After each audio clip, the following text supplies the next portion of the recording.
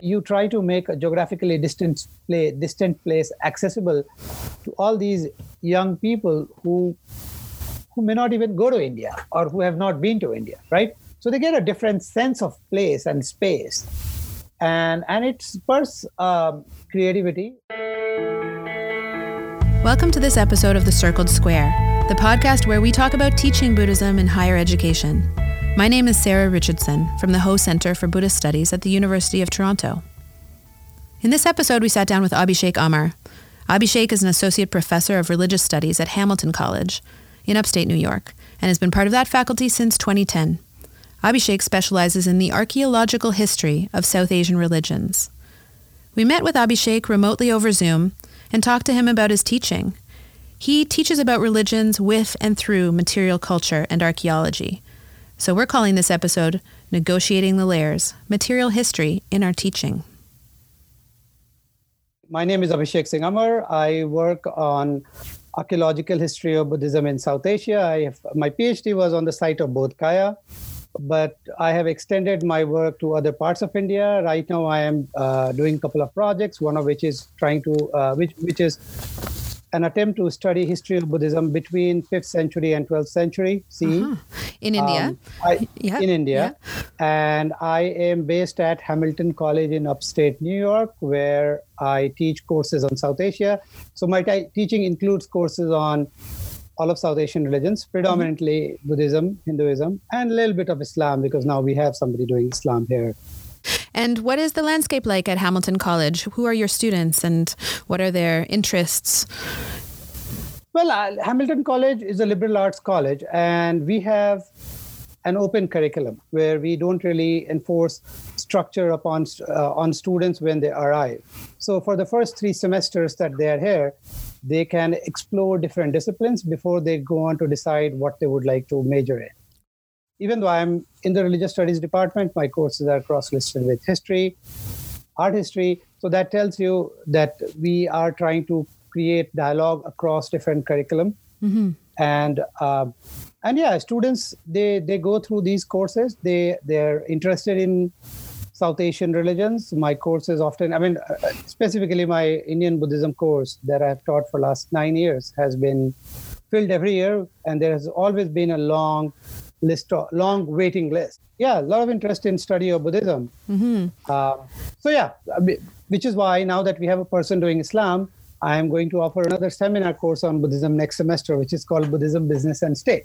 Oh, interesting. Okay, well, I want to hear about both of these. So tell us first about your Indian Buddhism course. What is this course set up to teach students and how do you do it?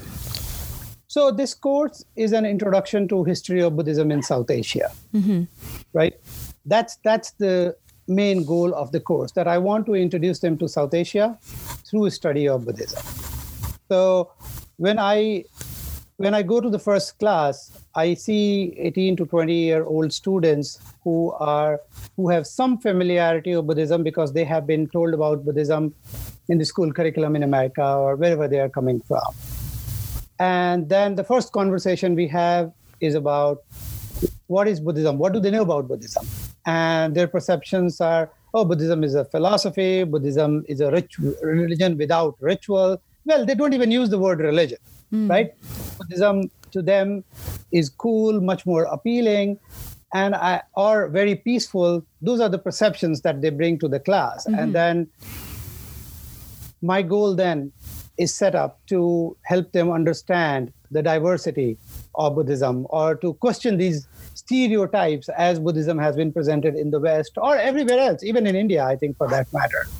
So in this course, then I try to introduce them to different methodologies that have been used for study of Buddhism that scholars continue to engage with. 1, 2, give them a sense of how Buddhism is also embedded in everyday life of South Asia historically. So talk about that. Often study of Buddhism is linked to texts. And one of my goals is to explain the material side of Buddhism. Interesting. So when you say that you expose students to the materiality of Buddhism, how do you do that?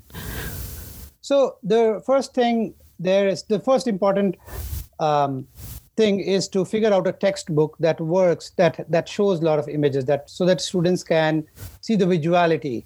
So I've used Rupert Gethin in the past, but Gethin is a very dense textbook. It works, but it doesn't have images. It doesn't really convey the idea of Buddhism being embedded to material culture. So I've used Kevin Trainer for last couple of years, which has worked well, because the ideas there are presented very succinctly, but there are a lot of images with information that students can think about, right? I mean, our goal in a 100 level, in an introductory course, is to make them think. So that's number one. Number two, the way I have structured the course. So the course is divided in four or five different sections. The first section is actually introduction, where we talk about the discipline and the approaches, right? So one of the articles that I make them read is Gregory Chopin, the one that he's written on Protestant presuppositions. Right, Archaeology and Protestant Presuppositions in the Study of Indian Buddhism. Buddhism, yes, that's the article that I use. So with that article, it's important to emphasize how Buddhism has emerged as a discipline and how it has been shaped by Protestant presuppositions that has dominated the study of religion, not just Buddhism, but every other religion, I would say, across the world. Yeah. So can you summarize, by the way, for our listeners who won't be familiar necessarily with Gregory Chopin's work? So what is his key argument in that piece and others? What does he mean by Protestant presuppositions, and how did they influence the early study of Indian Buddhism? Well, I think in that article, what Chopin is trying to do is emphasize how archaeological sources, predominantly epigraphical sources, has been treated as a supplementary source which hasn't been given its own weight, right? He makes an argument that if you look at material culture independently and treat them as an independent source that can help you develop some interpretive framework, the story of Buddhism that we get is vastly different from the one that we get from mere reading of text. Right. So it's not necessarily a story of a philosophical debate, but rather that there was a huge amount of lay involvement very early from men and women, right? Yeah, not just that, but also how the making of Buddhism is not just about Sangha. It's also about people. It's also about all the different actors. So the agency is not confined to Sangha, right? Sangha is the dominant. I mean, the texts that have come to us have come predominantly through Buddhist tradition, right? The monastic tradition. But when you look at material culture, you begin to see other actors involved in the process. And that opens up the possibility of exploring Buddhism from other sides, right? The fact that there is the idea of relationship between Buddhism and trade, or Buddhism and irrigation, Buddhism and environment, right? So those possibilities, or Buddhists were not simply speculating about philosophy all the time, but were actively engaged in rituals or practices that help them develop these long-term links with society. So those are the things that we need to emphasize in order to question the stereotypes with which they come to the first class when they're talking about Buddhism as a philosophy, or they're thinking of Buddhism as an answer to the sufferings of the world, or Buddhism as being very peaceful religion, because the story that you get from material culture is vastly different. That, in a way, sets up the course for me. That's why I start with the beginning of study of this discipline, how Buddhism came to be developed as a discipline, and what are the methods that have been used. And so that's what I ask students to think and reflect in the first section of the course. And then we move on to the basics of the course, where we talk about triple gem, so Buddha, Dharma, and Sangha. But I don't stop there. I have also included a separate section on laity, because laity needs to be given agency in the making of Buddhism early on. So all of these three, triple gem, make sense only when there is laity, when they are in dialogue with each other. So triple gem in that section includes laity. And once we have covered that, then we move on to the third section, where we think about expansion and localization of Buddhism. And I do this section specifically to emphasize how there is no one way of thinking, no one method of studying Buddhism. When you think about localization, you begin to see different manifestations of Buddhism, which is evident also in material culture. So the stupa designs that you see in Western India is vastly different from what you encounter in Northern India, Eastern India, where Buddhism originated.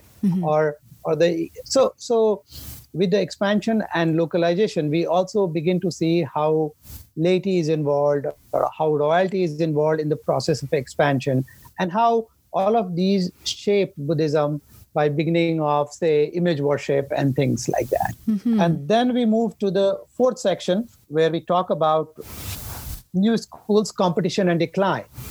There's a challenge here because we are trying to cover too much, but it's an introductory course, and I just want to give them a lay of the land. And then we come back in the fifth section to the revival of Buddhism to the 19th and 20th century, and how study of Buddhism, emergence of Buddhism as a discipline of study, had shaped newer movements within Buddhism.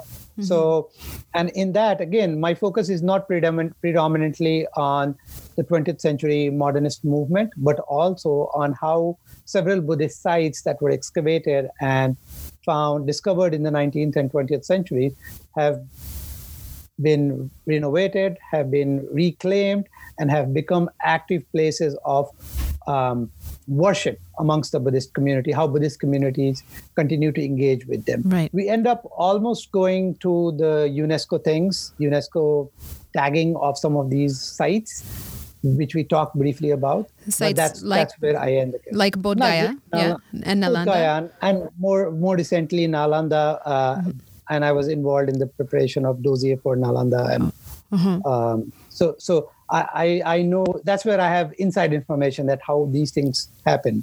So I reflect on that experience as well as how I have read the whole dossier for Bodh Gaya and other things. Yes, interesting. Yeah. Can you give us a sort of sample from either your work on Bodh Gaya or your knowledge of Nalanda? What does a closer attention to the history of those sites in the 19th and 20th century show us? Because I know that you've done some really interesting and careful work on the history of the reconstruction and the way that these sites have been kind of modernly monumentalized. And these are in some ways fictions that we're still, propagating and participating in. There are a number of things that we can talk about, but let me give you one example. So Bodh Gaya is a classic example of how it has become a site which is imagined as the Buddhist center of the world in the 19th and 20th century. And all of that is predicated on the developments that happened in the 19th century. So the discovery of site or the early reconstruction in 1880s led to multiple claims on the site. So I don't want to go into historical details here, but the one point that I want to emphasize is that with the modernist movements that were beginning to emerge in the late 19th century, we see the site reconstructed, and immediately after that we see Mahabodhi Society of India emerging on the scene, or Japanese Buddhists emerging on the scene, trying to make a claim on the site, which led to a prolonged court case, which was eventually decided after India achieved its independence in 1950s. So independence in 1947, but the settlement of the Bodh Gaya case in 1950s, I think it's 52 or 55. I don't remember that exact year. So, but when you look at the site itself, the reconstruction model itself, you will see that it was not based on what was recovered archaeologically. It was based on a textual reconstruction of the site. So the scholars working in the 19th century, like Cunningham and others, relied extensively on Chinese pilgrim accounts to reconstruct the site. Now, when you go to Bodh Gaya today, what you see is how this archaeologist Alexander Cunningham in 19th century read this Chinese travel account. It's not what was there on the ground. Right. So he's looking back at Xuanzang and determining Faxian and determining on the basis of their descriptions of Bodh Gaya what should be reconstructed. Yeah, if you look at his papers, you realize that he is making a literal map of the textual account. And then so he's digging, and if a sculpture comes out, and if Xuanzang said, 3 steps from here, you will find an image, or 3 steps from here, you will find a stupa, and that's where Buddha accepted food from Indra. So for him, that's the shrine marking Buddha and Indra's dialogue there, right? So he imagined it in that manner. So it doesn't really. So in the process, we have lost archaeological context, and we don't really know what exactly was there and how to make sense of the material over there. So he's not considering the site of the 12th century or the 13th century as the temple would have still been in use by then. Or it continues to be used till 15th century. I think we have evidence of the temple being used for 15th century. So what we have is 7th century replica of a site that lasted for such a long period, almost 1.5 millennia, I think. So what we experience today is that 7th century reconstruction. Now that has become the model for everybody. So when you go to the site, that's what you experience. When you look at UNESCO report and the dossier that was prepared for UNESCO to consider Bodh Gaya's status as a World Heritage Site, you see that report being replicated. So they are not talking about other things. So in a way, it's also led to like decontextualization of the site. So Bodh Gaya for everybody is that temple complex.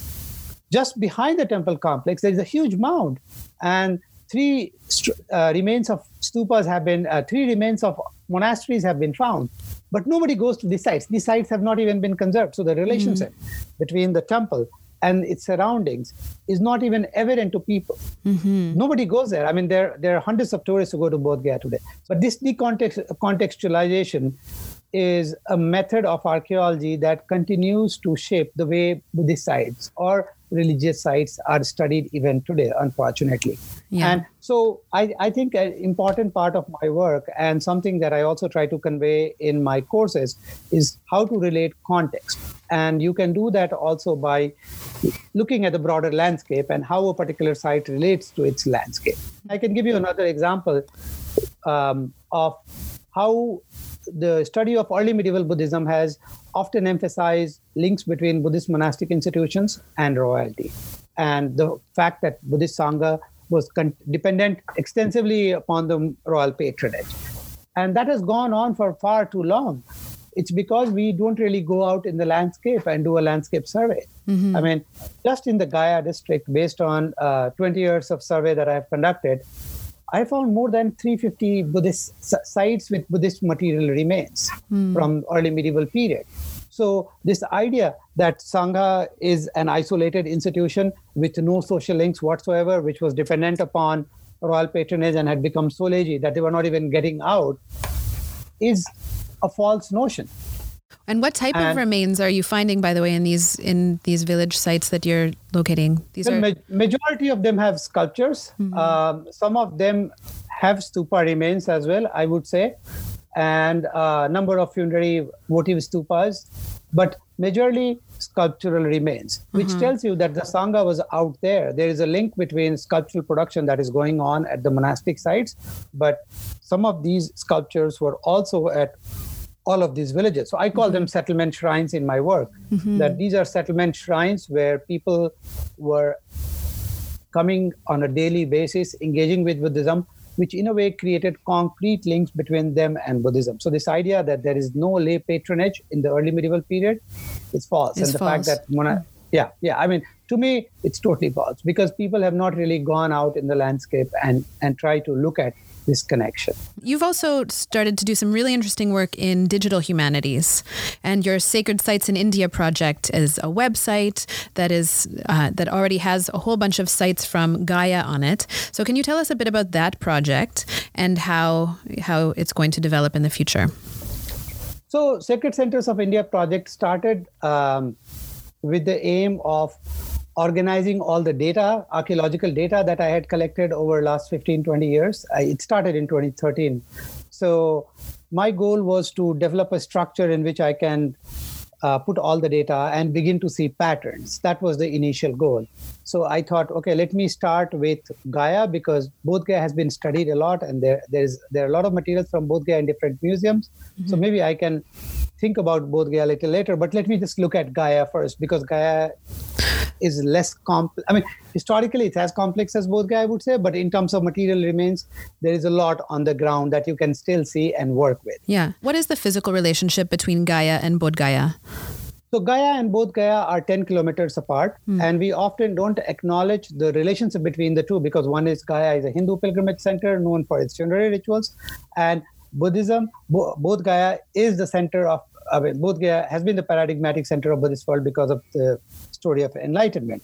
But we often overlook the relationship between the two. The fact that Buddhism has also been linked to funerary rituals. Buddhism, and you see that link in Bodh Gaya also, because when Cunningham excavated the site, he found hundreds of votive stupas, right? So that funerary remains and its link to Bodh Gaya is not something that scholars have expounded upon or looked carefully upon. That's one thing that is still missing from the scholarship. So I started by Gaya, and my initial concern was, let me look for all the Buddhist remains that are still being worshipped in the Hindu temples of Gaya. And then I started surveying and I collected all the material. So with the Sacred Center, the goal was to organize the material and present it in a way so that these material remains became accessible. But also there is a documentation for people to look back on. A lot of these Hindu temples are inaccessible to non-Hindus, number one. And number two, there's a huge problem of smuggling in the area. A number of sculptures from Bodh Gaya region has been stolen. And I came across stories from almost every village or almost every shrine in Gaya where there are stories of stealing and smuggling. So sure. And because this is also still a very unstable and poorer area of India, right? That this is in Bihar state? Yeah. Despite the fact, the other side of it is that there is so much that people don't really think of doing something with it, right? There is so much that if one gets stolen, nobody is, it gets reported in the local media, but there is no concerted attempt to educate the people about their own heritage. I think now there is more awareness because when I go to field sites, I talk to people, but there are also other bodies in the state that are trying to educate people about their own heritage. I think people care about these cultures, but they can't do anything about it. They can go to the police report, and I don't think stealing of sculptures is a priority for the police, given the pressures that they work with. So my goal was to at least create a database. And so far I have done 20 temples. There is a database available on the website. And in the process, I also ended up doing a virtual and 3D model of Vishnupada temple, which is the main temple, the most important funerary shrine in Gaya itself. And that has one or two Buddhist sculptures as well, I would say. So it has been a useful experience because we did it twice, the modeling. One was based on the drawings that I did, and the other was based on laser technology. So I could see the difference in technology and how you can try to recreate something on the models, on the drawings and pictures, and there are limitations to it. Whereas with the changing technological platform, you can do a laser scan, which will get you everything accurate. Yes. Right? Fantastic. These are the... So your later scan, you used like a GIS technology or something? Yes, it is GIS, but it's like a laser scanner. So you take it to a shrine, and then basically it moves 360 degrees and captures everything, not just the structure and the details, but also sculptures. And then you can model the sculptures as well, right? And so based on these two models, I have tried to write a couple of articles, but at the same time, use them for my classes. How do you use it in class? How do you share that with students, and what do you have them do with, how do you show them the VR model? So VR comes in, there has to be a context, academic context. The academic context there is that I make them read a lot of stuff on Gaya and Bodh Gaya first, right? So we spend 2 weeks doing that. So first they have to read a couple of accounts from 19th century and a couple of accounts from 20th century, right? And then I take them to the lab, because one way of experiencing the site is by reading descriptions, and that's what they have read. Okay, 19th century, this is how the site looked. 20th century, this is how the site looked. And now with the VR, they're experiencing how it looks in reality, right? It's virtual reality, right? So they're experiencing the site. And when I was doing the laser scans, I could also capture the moments of ritual. So there is a priest sitting next to the shrine, there are people coming in, there are pilgrims walking out, they're doing their puja, all of those things are captured. So they experience that. And so in a way, you try to make a geographically distant place accessible to all these young people who may not even go to India or who have not been to India, right? So they get a different sense of place and space, and it spurs creativity, and they want to do different types of projects. So one of the things that comes out of this experience is an assignment. And for that, I have created a number of options. So one of which is that they can do something creative. 2, they can form a group and reenact the ritual by making a virtual replica of the shrine and do that and enact the ritual. Or 3rd, the ones who don't want to go into any of these creative sites will have to write a blog where they are thinking about the ritual and the space by engaging with the images from the database. So they can choose images from the database and work with them 2 or 3 to write a blog post of 2,000 words. So in a way, this spurs creativity. This gives them an experience of where the world is technologically and how they can not think of religious studies or history of material culture in a very limited manner, but how this could lead to all sort of different things. Students have done a lot of creative things, a lot of creative projects, from making a game to writing a storybook to paintings. And I think the most interesting one, most recent one, was a student created a game on funerary rituals. And what was the goal of the game, or how did it work? Well, I think it was like a board game where they were trying to, like, if you do, I mean, they were like understanding kind of the reciprocity of temple worship. The geographical landscape and interrelationship between the shrines, and how if you visit this shrine, you get a karma point and things like that. So there is the game side of it, which could be imagined as a game, virtual game, if you want to. But the other side of this is that they have to understand the landscape and the temples and the shrines, and how visitors, when they come, they are not confined to one shrine, but they go to 2 or 3 or 5 different shrines to perform the rituals. So the interrelationship between those shrines becomes more evident in the game. So I think the goal is not simply to make it fun, but also to educate them about the context, the landscape, the spatiality and interrelationships between them. My goal is now to work with this format for the Bodh Gaya site. The challenge there is that a lot of material from Bodh Gaya was taken away in the 19th and 20th centuries to different museums of the world. So how do I... So a lot of it is probably in the British Museum and... British Museum, Victoria and Albert Museum, Berlin. So I think it's everywhere. I mean, you can find 1 or 2 pieces from Bodh Gaya in virtually every museum in the world. Sure. But then a digital project that brought those pieces back together would be really fruitful. Yes, it'll be a huge resource for a number of scholars who are young people who want to explore study of material culture or are interested in study of Buddhism.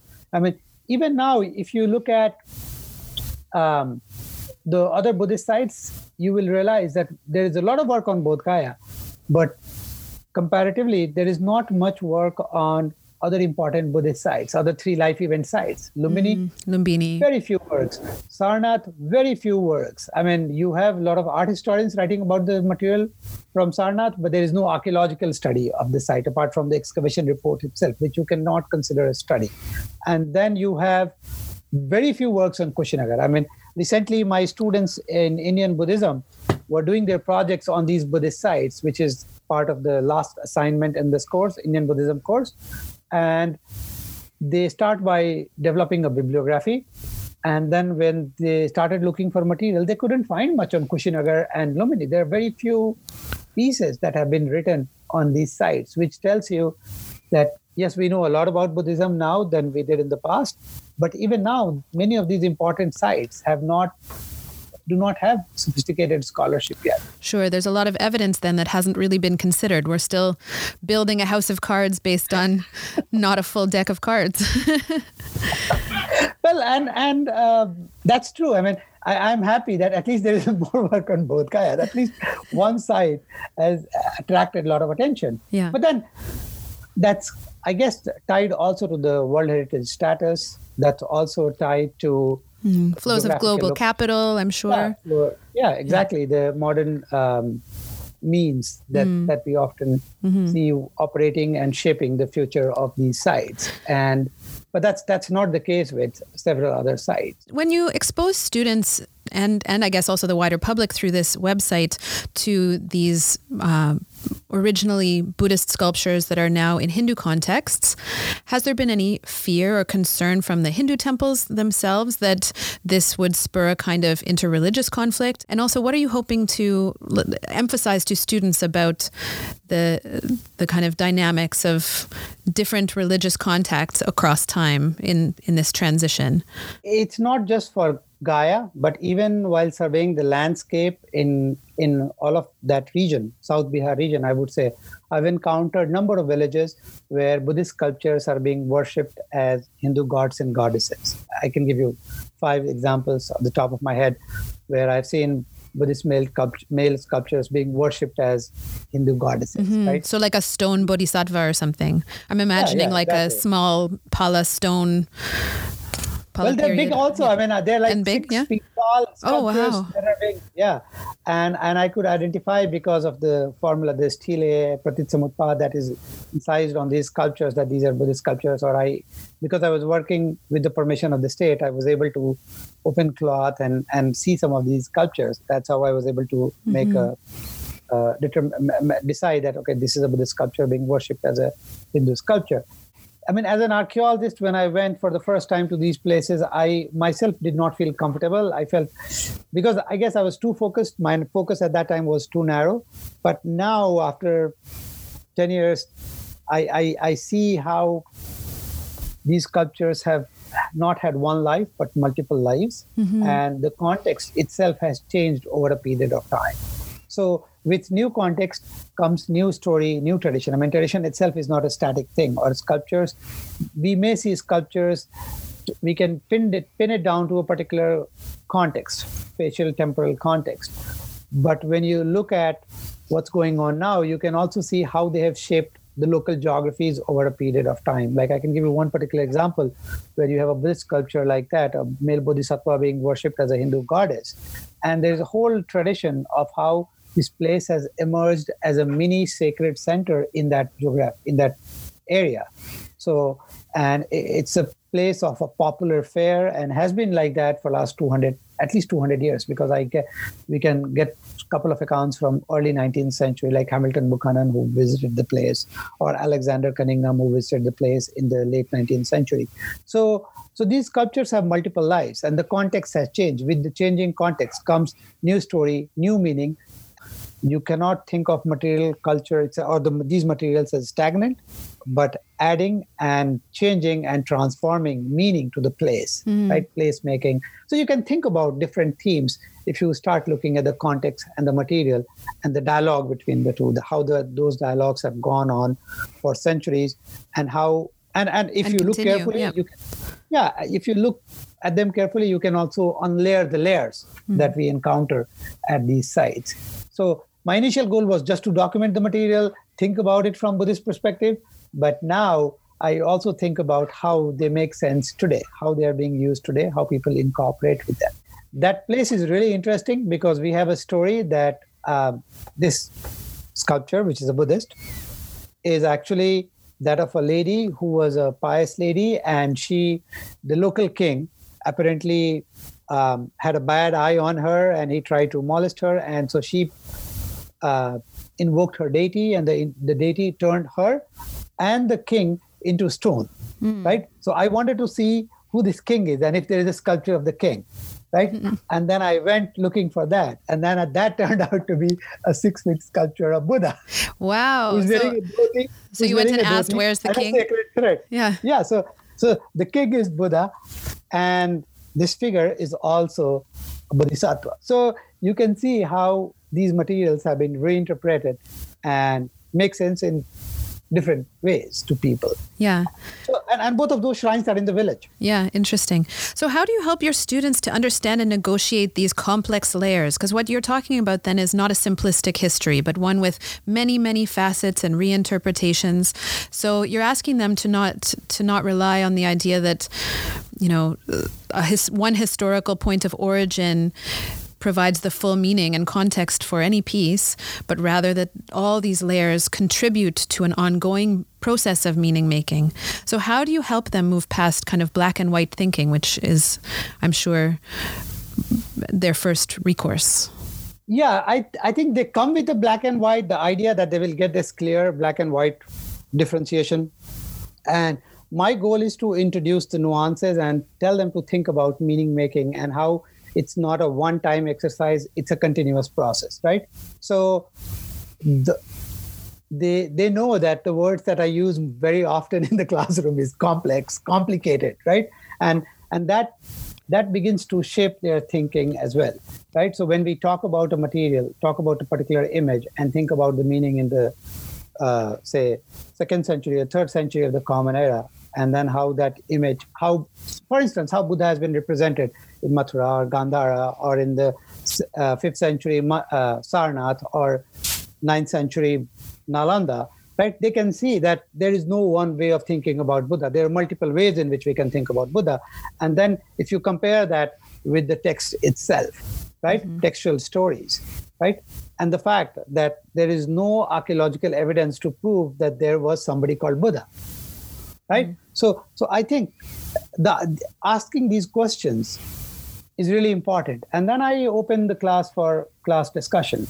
One of the strategies that we emphasize in liberal arts curriculum is helping them learn to communicate their ideas as succinctly as possible in a classroom setting. So I am open for classroom discussion, and I tell them that I will not call you out. I respect whatever you are saying, as long as you have done the readings, right? I mean, It's based on your thinking and your understanding of the material. So the classroom is a space where they can freely express their ideas based on their reading, their interpretations. And I think when you have students talking in the class, and you begin to see that there is no one way to think about it. There are multiple ways.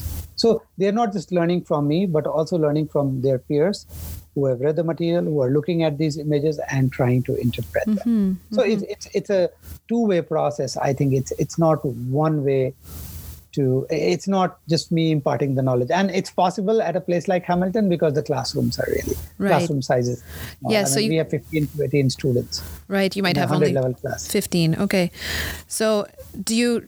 And this is something that we all struggle with. But do your students come having done all the readings? Yes, I think a key goal there is to give readings that they can work with. So I told you, I used Gethin, and I realized that they were not reading all of it because it was very dense. Whereas if you look at Trainer is written in a much more accessible manner. The pieces are short, right? So I give them Trainer, but at the same time, I also assign another reading, which could be a secondary piece, or it could be a primary source, a description, an inscription, or a fragment from text. I've used John Strong's Experience of Buddhism and different stories which are short with a little bit of commentary. So you find short things for them, and accessible I feel things. That accessible and short is really important. Yeah, because I feel that the attention level that we have now, the attention span that we have now for these students is really short. So you have to keep them engaged. And I think giving them readings that they can work with is better than assigning. If I assign them all articles by Chopin, I don't think they're going to read it. But if I give them Kevin Trenner along with Experience of Buddhism piece where there is a commentary, right? You have to give something to hold on to that they can work with. So the commentary in Strong's book really helps them think about ideas, and then they read the piece. And I think we want to spend enough time in the classroom talking about these readings, the context, and setting it up so that we can have a dialogue, an informed dialogue. Yeah. Right? There is always a challenge to balance between discussion and lecture. Yes. So you have to give the context and then let the discussion flow. And it gets there. Some days you are not very happy. You may not be satisfied, but most days it's fine. The day you have to teach emptiness, that's a day you dread, right? How do you explain emptiness? Because you can't really take a sculpture and explain emptiness, right? So there are challenges as well when you are teaching an introductory course. But it's also fun if they are engaged and they're talking. Yeah. And with time, they do talk. Our students do talk, I would say. And you've alluded to the concept of emptiness being particularly hard to teach succinctly through your material culture lens. But are there any concepts that you've found particularly fruitful to explain in class with material? Any creative ways that you've done that? Well, the fact that they get to write their final research paper by looking at a theme that we have experienced, that we have discussed in the class, and they relate that to a particular site. So the research that they do to develop their annotated bibliography, then they do a presentation on the site, and then they end up writing, then they write their assignment where they have to engage with images. So their final papers includes a couple of images that they are interpreting in relation to a particular site. So I think those are ways in which we can reinforce the idea of embedded nature of Buddhism and materiality. And they get it, which is why so I think the assignments in this course are structured in that manner. The first assignment is a reflection on methodology. So they're writing about text, material, culture, and which one is more useful. And I don't say that you have to argue that material culture is more useful. Are there ways in which you can bring together, right? So they're reading not just critique of scholars working on material culture about text, but they're also reading the other set of material. And the second one is about Triple Gem and laity, where they write a short reflection piece on Sangha or laity. The third one, expansion, localization, where they have explored a theme, and that's where inscriptions and other materials come to fore. And then the final assignment, where they have to engage with material culture, because they have to think of a site. I mean, every reading that they've done has to be done in the context of a site. They have to correlate that. So I think by the end of it, the last conversation that I had last week was this particular aspect, that what did you learn from the class? And then I asked them, think about your answers on day one. So the first day, when they taught of Buddhism as a philosophy devoid of any rituals, or it's only about suffering, or there are all these, right? And then at the end, they're thinking about the site, they're thinking about material culture, they're thinking about ways in which images are so powerful and play such an important role in shaping of Buddhism, right? So even if they take that away from the class, I'm happy and satisfied. Yeah. And can you tell us little bit about the course that you're developing to start next term called Business, Buddhism, and the State? Is that it? Yeah. Business, Buddhism, and the State. What are you planning there? Buddhism, business, and state. Buddhism, business, and the state. Yeah. Well, this is something that comes out of my own interest. So number of scholars have worked on Buddhism and trade, right? Number of scholars have worked on Buddhism and irrigation, right? So somehow we still have not emphasized, I mean, my own understanding is that now I am beginning to work more on how Buddhism was rooted in society, how it had all of these links that helped Buddhism sustain itself for a longer period of time, specifically in the early medieval period when you have lots of material culture. So my goal is to somehow create more sustained dialogue on early medieval period when we have a lot of inscriptions, a lot of materials to think about links between Buddhism, business, and state. Again, I mean, this is a course that I haven't written the syllabus yet. I'm still writing, and hopefully I can tell you more in the future. But my goal is to explain the links and this will build up on my intro course, where I try to do a whole survey versus having a thematic focus on maybe expansion, localization, relationship with the Sangha, relationship with the royalty, relationship with the mercantile community. Those are the three things that I would like to focus upon. But rather than doing the whole survey, I'm going to focus these on specific sites. So maybe I'll divide the course into 3 sections, and one section will explain basics of Buddhism, and the other 2 will emphasize link between Buddhism and business, Buddhism and state. And while doing that, we will focus on specific sites. So that way we get to study a site from a very detailed perspective. We look at, like Nalanda. Nalanda has been worked upon a lot, and there is a lot of material that has not even been touched.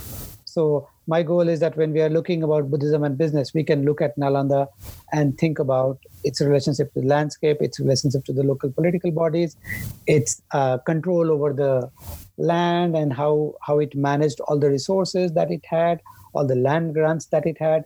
So maybe looking more carefully at inscriptions, looking more carefully at the seals, looking more carefully at all the material remains. Because when we say Nalanda, we say, oh, this is a medieval university, early medieval university or something. We don't really think of Nalanda as something that was there in the 7th century, which was different from the 9th century, which was different from the 10th or 11th. So I want to unlayer these different layers. And how it was developing. Interesting, yeah. And I assume also when you're sharing these sites with your students, you're able to do it through a lot of your own photographs as well, right? I'm using lots of my own photographs of the sites, and I've tons of. It's obviously on the. I work on materiality of Buddhism, and that's what I'm hoping again to emphasize throughout the course. Yeah, it's wonderful too that you're then really able to continuously develop your own research also in tandem with your teaching, right? You're developing. That's the other goal that I have taught courses. So Death and Dying was related to a project on Gaya, Bodh Gaya, and it kind of intersected. So in a way, my research and teaching, how they come together. Death and Dying course was a good example. And I've done that for years. It's an established course. It attracts very good enrollments. It's a seminar course, so our seminar courses are capped at 12.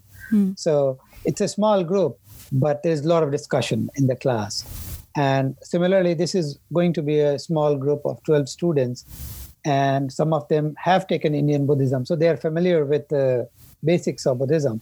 And now we'll dive deeper into some of these questions about Buddhism, links between Buddhism, business, and state, which should lead to good discussion, fascinating discussion. Yeah. Now, I wanted to ask you about, we've all been shaped, of course, through the years of our being and thinking and writing and researching. So can you tell us about your own kind of history and formation in a nutshell? How did you come to study this topic? How did you get interested? And then how did you pursue the training in it?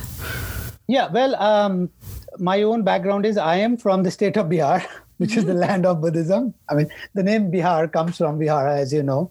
Number one, I come from the place Vaishali.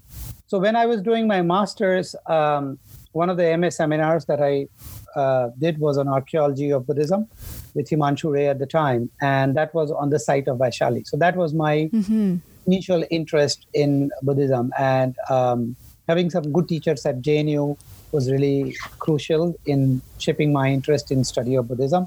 So that was step one. And then step two, I ended up doing MPhil at JNU. And for my MPhil, I decided to work on the 8 sites linked to the life events. And then I realized, even though I wrote my MPhil on that, I realized how limited that was because there is so much material, not much work. Yeah. So when I decided to do PhD, I decided to focus exclusively on the site of Bodh Gaya.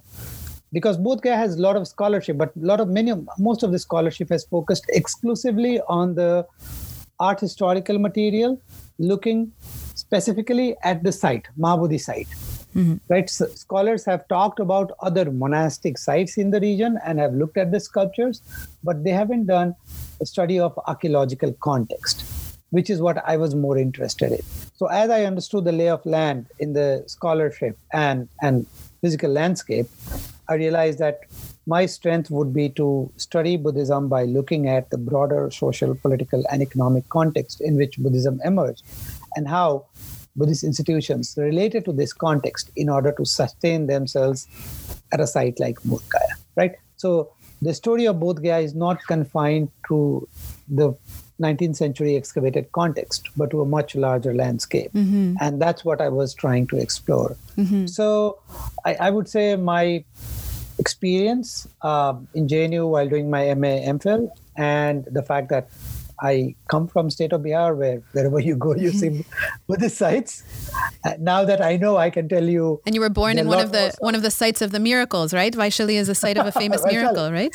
Yeah. So there is that link too. Yeah. So those are the things that have shaped my scholarship and how I came to study of Buddhism. And for our listeners who might not know, JNU is Jawaharlal Nehru University in Delhi, the best university in India. Yeah. Well, thank you. Yes, it is one of the good institutions. And it is known for its Department of Center for Historical Studies, which where you get very rigorous training for your master's program. So that definitely played an important role and shaped my academic course. The story of the decline of Buddhism in India is one that I would love to hear your thoughts and feelings about how a more nuanced and complicated picture of that can emerge from better study. Because for those who maybe haven't been exposed to it as much. There's a longstanding kind of historical myth that, Buddhism ended in the 12th century abruptly and completely, and that was a result of the incursion, how it's described in some texts, of Islam to the subcontinent, or the growth of and of course that's a dangerous kind of narrative to continue propagating, especially in moments like ours where we're still seeing a lot of, continued racialization and racism against particular religious groups, and specifically Islamophobia. So what do you think a better study of that period of decline could show? Well, I think this is, again, rooted in historiography, as you pointed out. I mean, Islamophobia being one, the way scholars have studied Islamic sources literally without carefully evaluating these sources is another.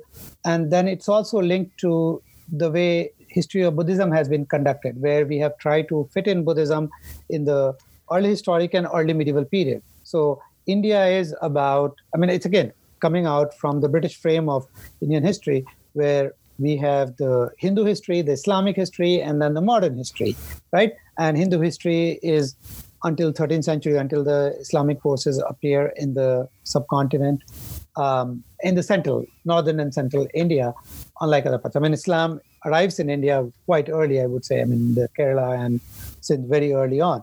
But for scholars studying Buddhism, this is a frame in which, even when they are excavating, they are looking at the sites as if they declined in the 13th century. They don't really look at 13th century carefully. So that's what we need to do. We need to get out of these structures of scholarship and reevaluate the material that is there. So I have published one article on that, where I have looked at how scholars studying Islamic sources have continued to emphasize the literal reading, whereas scholars studying Buddhism have drawn on the nationalist writing in the 19th and the 20th century to make that argument that, Hinduism was so dominant that it began to marginalize Buddhism, and then Islam came in and that destroyed the remaining. So those are the two main streams of argument. If you look at sites like Nalanda, for instance, we don't even know what Nalanda looked like in the 10th and 11th century. Mm-hmm. We have no understanding of the layer in the 10th or 11th century. What we have is, there is one monolithic understanding of early medieval Nalanda, which is from the Gupta period to the 12th century and 13th century. Islam comes in, Bakhtiyar Khilji comes in, and he destroys Nalanda. I mean, if you look at the account that is there in the Islamic text, you realize that it's not even a first-hand account. It's written at a particular point of time, 60 years later, 1260, I think. And it's a hearsay account on which the scholar writing the account of Minhaj bases his analysis, argument on. So we need to move away from that and look at the material culture, evaluate the material culture carefully. And then if you look at, say, Tibetan texts, Dharma Swamin is there in Bodh Gaya and he's in Nalanda. He lives at both the places. He's there in Bodh Gaya and he talks about the fear of Muslim attacks, but they don't really destroy anything. There is no account. And he's there in the between 1234 1236. Then he spends 2 years at Nalanda. So, and there are these monasteries in Nalanda where people continue to come. Similarly, at Bodh Gaya, we have people from Myanmar and other Buddhist places coming, and those accounts are there, right? The problem there is that since scholars have said for the early medieval period, there is no lay Buddhism. So the presence of laity is simply unrecognized. People don't even look for laity in and around the context. I mean, if there is such a huge institution like Bodh Gaya or Nalanda for such a long period of time, they would know how to negotiate with political instability, because you cannot expect them not to know about political instability and survive for 700 or 800 or 1,000 years, right? So these are the questions that we need to think about. And we often correlate them with, Palas are Buddhist, and that's why. But if you look at inscriptions of Palas, Pala is this major dynasty in the eastern India between the 8th and the 12th century, and you realize that majority of the inscriptions, donative inscriptions from Palas, are not to Buddhist institutions, but to Hindu institutions, Hindus. So then we need to look for the local political networks and how Sangha relates with them. And the moment you start looking at local political institutions and Sangha, a very different picture emerges, where Buddhism is constantly, or Buddhist institutions are constantly in dialogue with these local institutions who continue to make land grants, who continue to work with the Sangha.